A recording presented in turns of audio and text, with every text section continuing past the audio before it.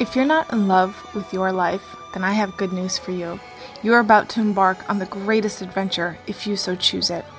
Life is meant to be fun, joyous, pleasurable, and adventurous, spontaneous and diverse, rich, elevating, uplifting, thrilling, explorative, curious, all the things you want it to be. The key here is it really is up to you. If you are not yet in love with your life, I'm here to tell you that you can be in love with your life every day, in any circumstance, at any given moment. It is absolutely possible, and it doesn't matter where you live, what you look like, where you come from, what you think your disadvantages are, or how much money is in your bank account. Creating a life that you are absolutely in love with is possible, and it's all up to you. So, ready to fall in love with your life? Ready to live your best life possible? Ready to remember that anything is possible for you and that you deserve and are worthy of the greatest experiences you could ever think of?